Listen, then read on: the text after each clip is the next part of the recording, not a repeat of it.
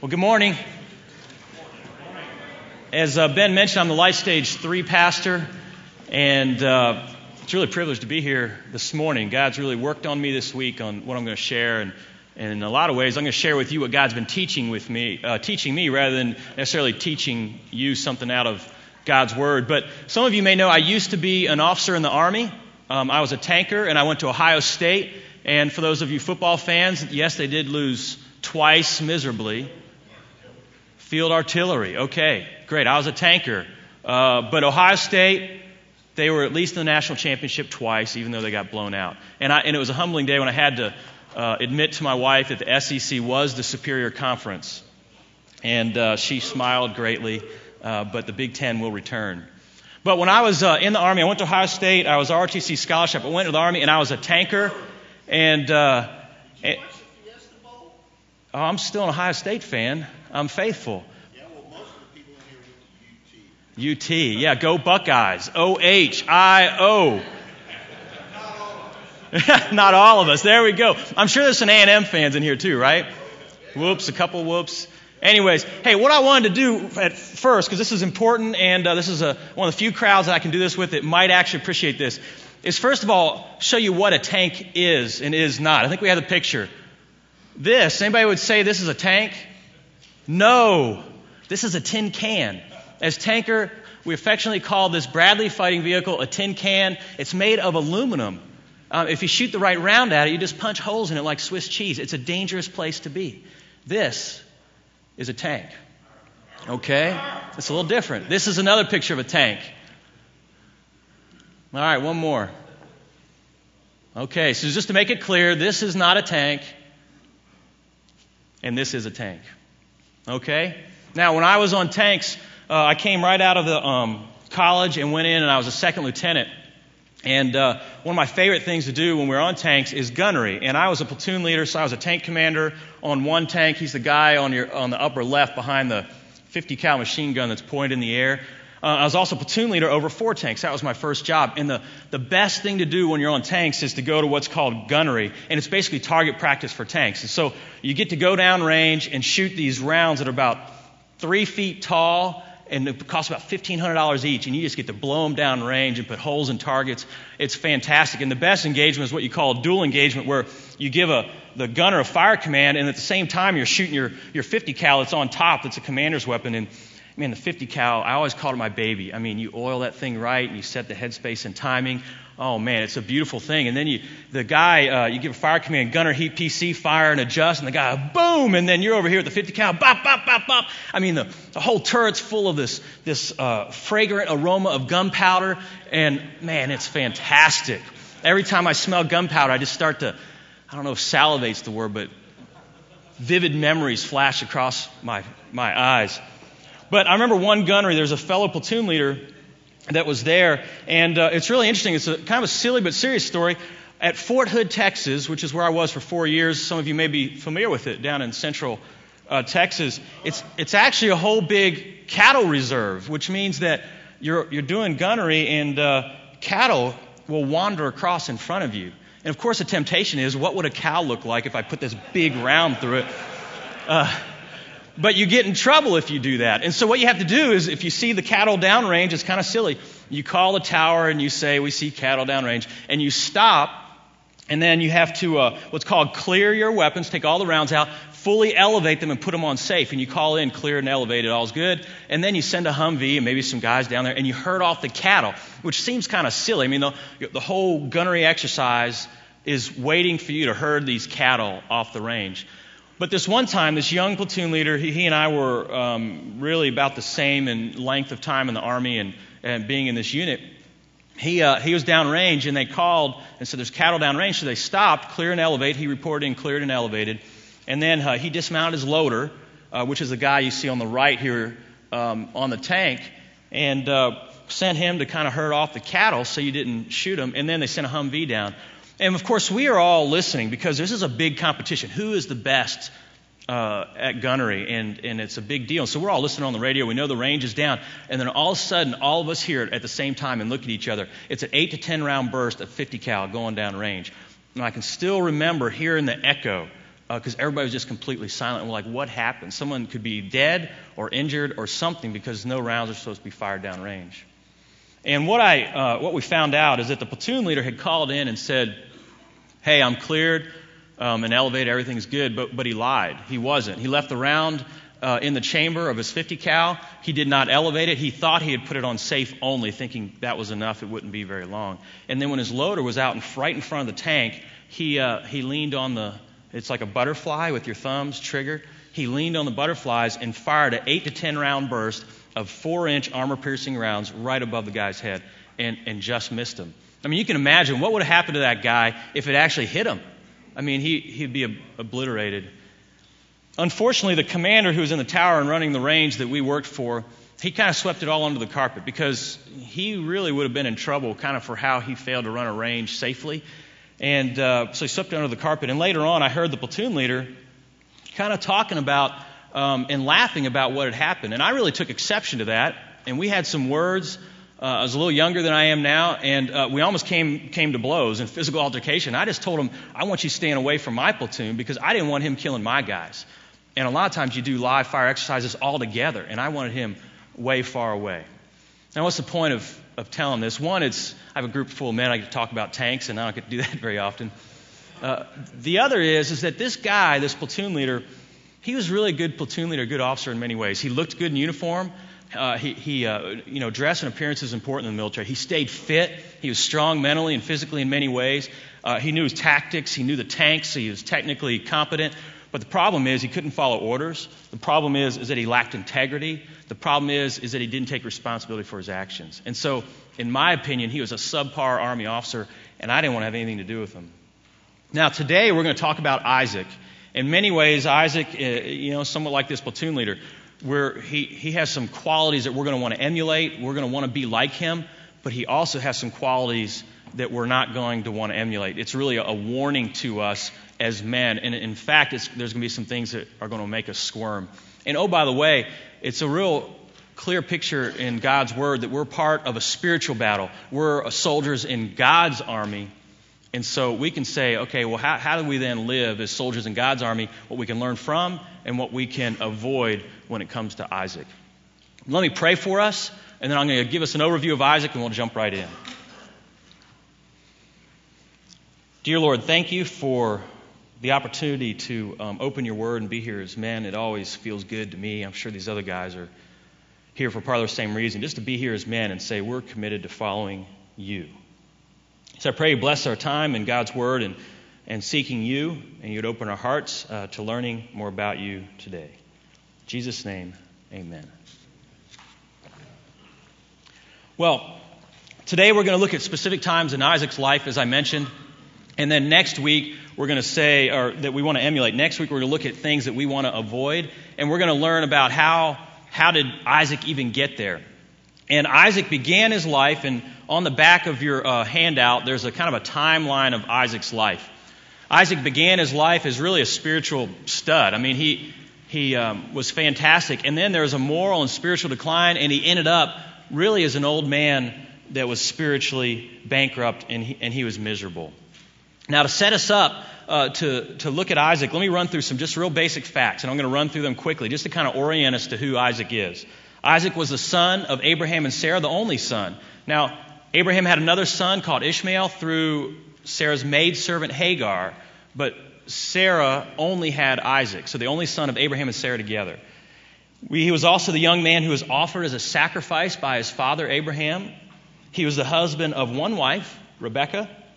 He was the father of two sons, Jacob and Esau. The man who was tricked into giving his blessing to his younger son Jacob. And he was the man who started life with a profound spiritual heritage, but ended life in spiritual complacency. I had originally planned today to talk about kind of three key areas I see in Isaac's life that he was a godly man that we want to follow. But then as I studied this, God has really just been pounding on me. And we're gonna focus in on one area today and one area only. And that's number 2 on your outline. And it's that I believe Isaac demonstrated a life, early in his life, of radical surrender. So Isaac displays a radical surrender to God in his early life that we can really learn from. So Let me show you where I get that from. Open up your Bibles, if you have them, to Genesis chapter 22. We're going to start in verse 1. So Genesis 22, verse 1. And some of you who are familiar with the story, you'll see the title there. It says Abraham is tested. And the story is really much about Abraham, and it's also about God's provision. But what we miss a lot of times is where in the world, what part did Isaac have to play in this story? So I'm going to read through this story and make some observations, and I want to show you why I believe Isaac was radically surrendered to God. Read along with me as I read out loud, starting in verse 1, chapter 22. Some time later, God tested Abraham, and he said to him, Abraham, here I am, he replied. Then God said, take your son, your only son Isaac, whom you love, and go to the region of Moriah. Sacrifice him there as a burnt offering on one of the mountains I will tell you about. Now, how would you have responded if God told you to take your only son and go kill him? I don't know. I would have at least questioned God. I don't know about you. I'd have looked for any way out of it. But what did Abraham do? Well, early the next morning, Abraham got up and saddled his donkey. He took with him 2 of his servants and his son Isaac. When he had cut enough wood for the burnt offering, he set out for the place God had told him about. On the 3rd day, Abraham looked up and saw the place in the distance. He said to his servants, stay here with the donkey while I and the boy go over there. We will worship, and then we will come back to you. I think it's interesting that he's about to go kill his son. He says, I'm going to go worship. And then he had faith that Isaac was going to come back, even though God said to kill him. We will come back to you. Abraham took the wood for the burnt offering and placed it on his son Isaac, and he himself carried the fire and the knife as the 2 of them went on together. Now notice, Isaac is strong enough to put a load of wood on his back and go up a mountain. He didn't just go out and get a load of wood around the back in the shed and bring it in the house. He put a load of wood on his back and went up the mountain. So he's someplace between 15 and 20 years of age. It doesn't say specifically. But he's a physically capable young man that we're talking about. So verse 7. Isaac spoke up to his father and said, Father, yes, my son, Abraham replied. The fire and wood are here, Isaac said, but where is the lamb for the burnt offering? I believe Isaac was sincerely just confused, and he asked an honest question. And he asked it of his father Abraham, whom he trusted. And just as an aside, I think it points the fact for us, when we're confused, it's okay to ask God questions. And we're going to touch a little later on the heart behind, what our heart needs to be like when we're asking God questions. But it's okay to say, God, I'm confused. What's going on here? Because certainly they're both a little bit confused. Well, Abraham answered in verse 8, God himself will provide the lamb for the burnt offering, my son. And the 2 of them went on together.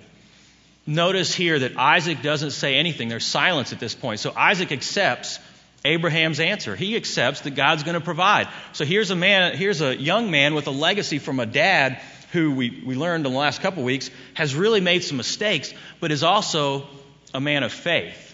And Isaac, also like his dad at this point, I believe is a man of faith, and he accepts the answer about God. He believes God is good and God will provide. Go on to verse 9.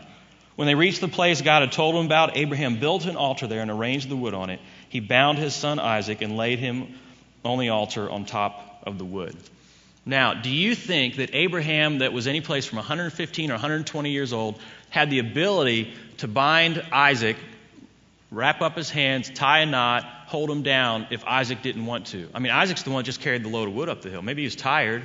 Maybe Abraham, was a little older, a little more crafty and knew some jujitsu or something. I don't know. And he was able to hold Isaac down and bind him up. I mean, I doubt it, but he may have. And then what about getting him on the altar? You have a full-grown, really young man, and maybe his arms are bound, maybe even his feet are bound. And how in the world did he get him on the altar if Isaac didn't want to get on there? Do you really think he could have gotten him on the altar? I don't know, maybe, but then he gets on the altar. What does he do then? Do you think he had to stay on the altar? No way. Isaac didn't have to, I believe, didn't have to allow himself to be bound, didn't have to get on the altar, and he certainly didn't have to stay there. Look at verse 10. Then he, Abraham, reached out his hand and took the knife to slay his son. But fortunately, the angel of the Lord called out to him from heaven and said, Abraham, Abraham. Here I am, he replied. And the angel said, do not lay a hand on the boy. Do not lay a hand on the boy.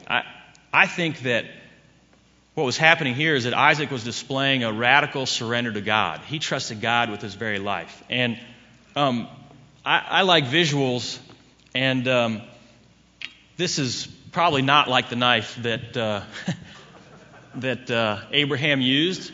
but I would imagine it had to be a pretty significant knife to slay his son with and do a sacrifice. So can you imagine you're laying there, you're choosing to lay still, your dad's standing over you, probably teeth grit, probably sweating profusely, veins are bulging out of his neck, he's white-knuckled as he grips this thing and stands over him because he's doing something that he certainly doesn't want to do. And what does Isaac do? He looks up, sees his dad, I think, in this agony, holding his knife over him, trembling, and he still lays there.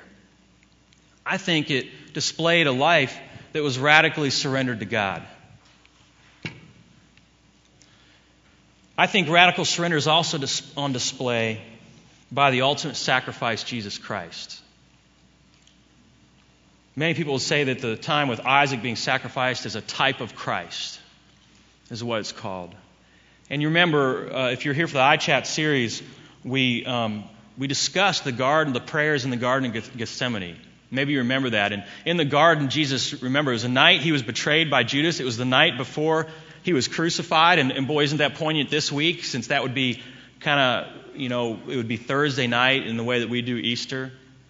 And he goes to Jesus and he's praying and he says, Lord, please take this cup from me, but not what I will, but your will be done, right?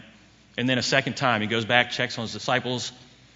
Jesus, take this cup. No, not my will, but your will be done. And then a third time, the disciples are asleep this time. He says, forget it. I'm not even going to wake them up and say anything. And goes back and says the same thing again. Not my will, but your will be done. And what struck me, and this isn't original to me, a friend shared this with me, is that Jesus knew the Scriptures. And he knew this story about Isaac. Wouldn't you say? Agree with me? In that Isaac laid on the altar and was almost sacrificed.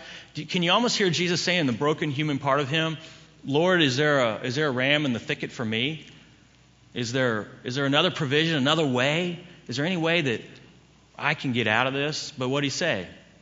No, not my will, but your will be done. And I believe that if we're going to be radically surrendered to God, we have to be like Isaac, who didn't roll off the altar, who allowed himself to be bound, allowed his father do something with him that just didn't make sense at all. And then what about Jesus? And I think he succinctly says what our hearts need to be if we're actually surrendered to God in a radical way, is that's not my will, Lord, but your will be done. Now, I think there's three critical questions that we need to ask ourselves when we consider this idea of surrendering to God like Isaac and like Jesus did. And here's the questions. The first one is God good? Does he care for me? Does he love me? And here's another key part of it, is does God want what is best for me? So is God good, and does God want what is best for me? Second question is this: is God wise? Does he know better than I do the right choices for my life? That's a hard one, I think. Does God know what is best for me? So is God good? Does God want what is best for me? And then is God wise? Does he know what is best for me? And then the third one is God in charge? Is God in charge? Is he all powerful? Another way to say it, is God able to bring about what is best for me? The next question that I want to answer as we work through this idea of radical surrender to God is the question of why don't we surrender? What hinders us from being radically surrendered by God, like Abraham and like Jesus? And the first one, I think, relates to what we just talked about, is that we don't really believe that God is good and that he's wise and that he's in charge. Many of us carry wounds. Some of them are from our fathers. Some of them are from other things. And our view of the world is kind of through tinted glasses because of the hurt that we carry. And so sometimes then it's hard to really see that God is actually good and that he's wise and that he cares about me. Others of us, I think, have intellectual obstacles that we have to overcome in order to really believe God is who he says he is. And we have to overcome those things. Because who would want to surrender their lives, surrender control of their lives to a God who does not want what is best for them? Who would want to surrender their lives to a God who doesn't know what is best for them? Who would want to surrender their lives to a God who's not able to bring about what is best for them? I know I wouldn't. I doubt you would either. The second reason that I believe that we struggle with surrendering to God is that we confuse who we are or who God is with who we are. Let me show you how I get that. Go to Acts 17 in your Bibles. Matthew, Mark, Luke, John, and Acts. I went right by it. Acts 17.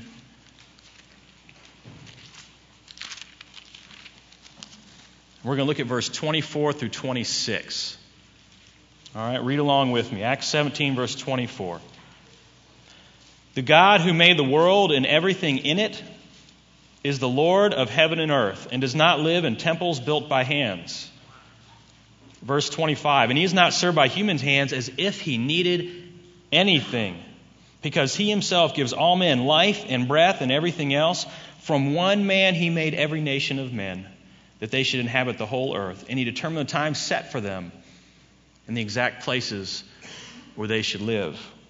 Whether we like it or not, whether we want to admit it or not, whether we struggle with it or not, God is in charge. He is all-powerful. He's the one that leads. He's the creator. And then we are the created. Isn't it obvious here? He gives all men life and breath and everything else. He set the exact times for us and the places where we should live. We follow. He leads and we follow. He's the creator. We're the created. I believe in our arrogance we get that confused, and we just really get it messed up, and we want to be in charge. The passage here, the quote here by Gary Thomas is meaningful for me. The biggest block to our surrender is not our appetites and wayward desires. This last part is key, but our addiction to running our own lives. So the question for you and me, I think, is, are you addicted to running your own life? I think I am many, many times. And I think this is a fairly simple but difficult concept, and that's this, is that we in our arrogance or our hurt or whatever it is, place ourselves in charge of our lives. When we're the created, we're supposed to follow, and God's in charge, and we need to follow Him. It's really pretty simple, but I think it's challenging. And also, if we really think through it in a sane moment, if we start to think about me being in charge of my life and my friends' lives, and maybe if I was in charge of all of your lives, wouldn't you be scared? I would be. I'm not God. I don't need to be in charge, even though I put myself in that place regularly. And I think we all do at times. But are we addicted to running our own lives? I think many of us are, especially we're in Texas where, it's pull yourself up by your bootstraps, work hard, man's man, I'll do it all by myself. We'll run our own life, thank you very much. And we can be duped into thinking that we're in charge and that we can handle it when we cannot. We cannot. Only God can. He's in charge. He's the one that leads. He's the creator. We follow Him. Third reason that I believe that we don't surrender to God is that we don't see God at work in the mundane details of life. We don't. There's a book, it's an older book, I forget when it was written. It's a couple centuries ago, Ken, but Practicing the Presence of God. And do we practice the presence of God? I forget about Him during the day. Maybe you do too. It kind of brings to mind, when I was first married, my wife would ask me, did you think about me all day? And I thought, well, I thought about you some of the times during the day. And that didn't sit right with her because she thought about me all the time. And I'm sure your wife was the same way. It's not because I'm special, but when you're first married, your wives, they just think about you constantly. They're so excited to be married, and they found their soulmate and all these things. And us guys, we didn't. I think the same is true of God. We kind of forget He's even out there as we go through the day. But do we see God in traffic? Do we see God when some jerk cuts us off? Do we see God when we get a flat tire? Do we see God when our kids or our wives need to really talk to us and need something from us in a time that's inconvenient? Do we see God in the disappointments and joys and details of life throughout the day, in conversations with people? I think we don't. If you're anything like me, you kind of forget and you just go about your day and you miss that God is involved in all the mundane details of life, big ones and little ones. So that's why we don't surrender to God, I believe. So what happens when we don't surrender to God?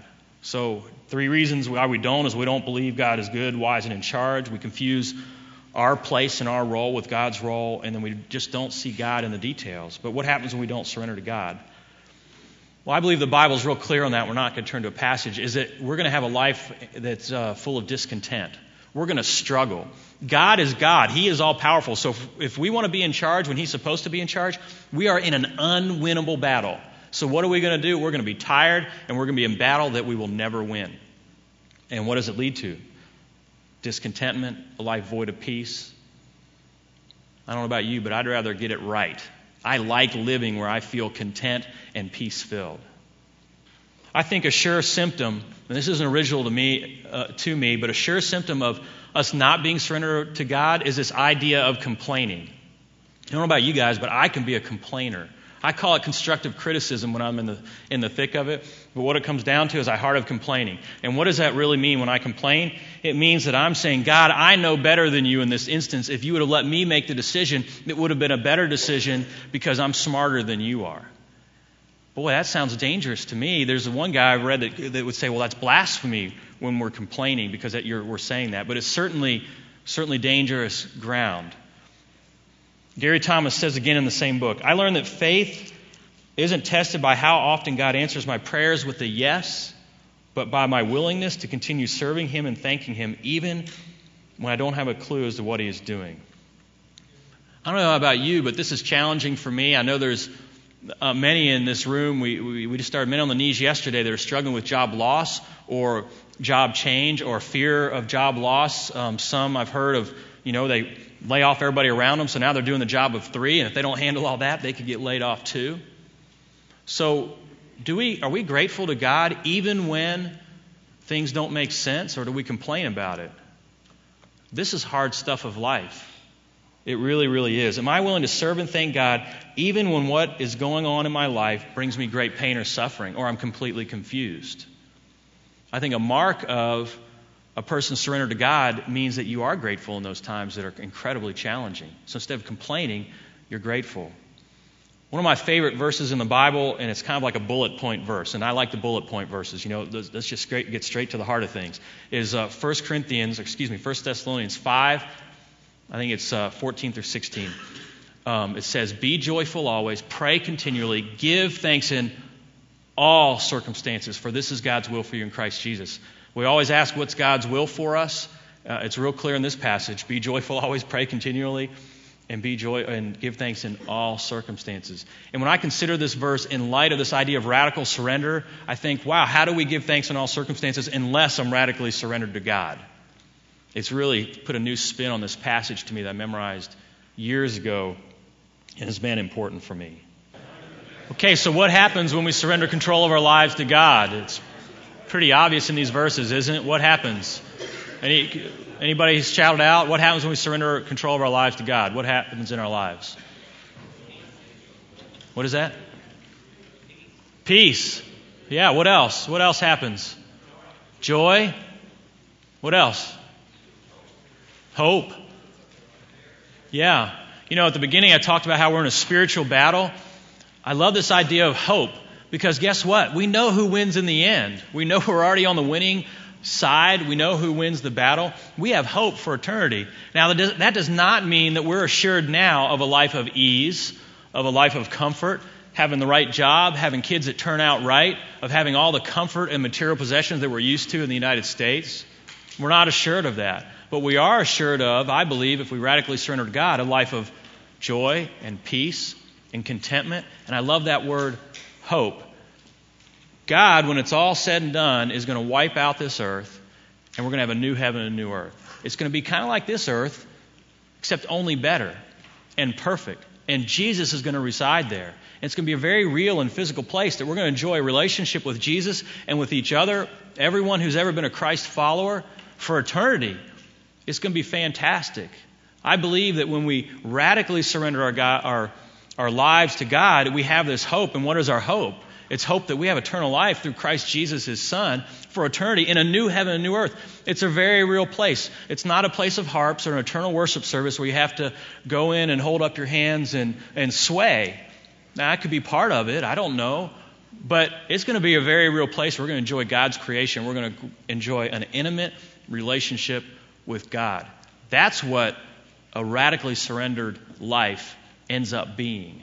I desire that. I want to be radically surrendered more than I am now. I want to grow in that because I like living with peace and joy and hope and contentment in life, in a life that rises above the challenging circumstances that we face, especially now in our economy, lots and lots of challenging circumstances. Today we looked at Isaac and we said, wow, what a fantastic example to follow. A guy who's radically surrendered to Christ. He's a type of Christ. We later see Jesus. Not my will, but your will be done, God. It needs to be the cry of our hearts. We could have looked at how in Genesis it talks about how Isaac loved Rebekah. Wouldn't that be a fantastic thing to emulate about Isaac, about how to love our wives and love those around us? We could have looked about how Isaac prayed for 20 years for his wife to conceive.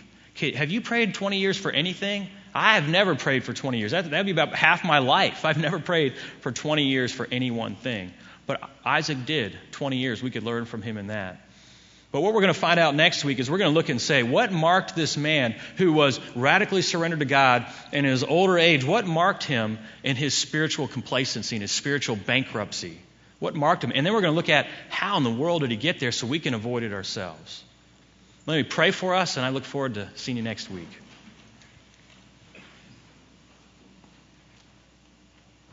Lord, thank you for Isaac.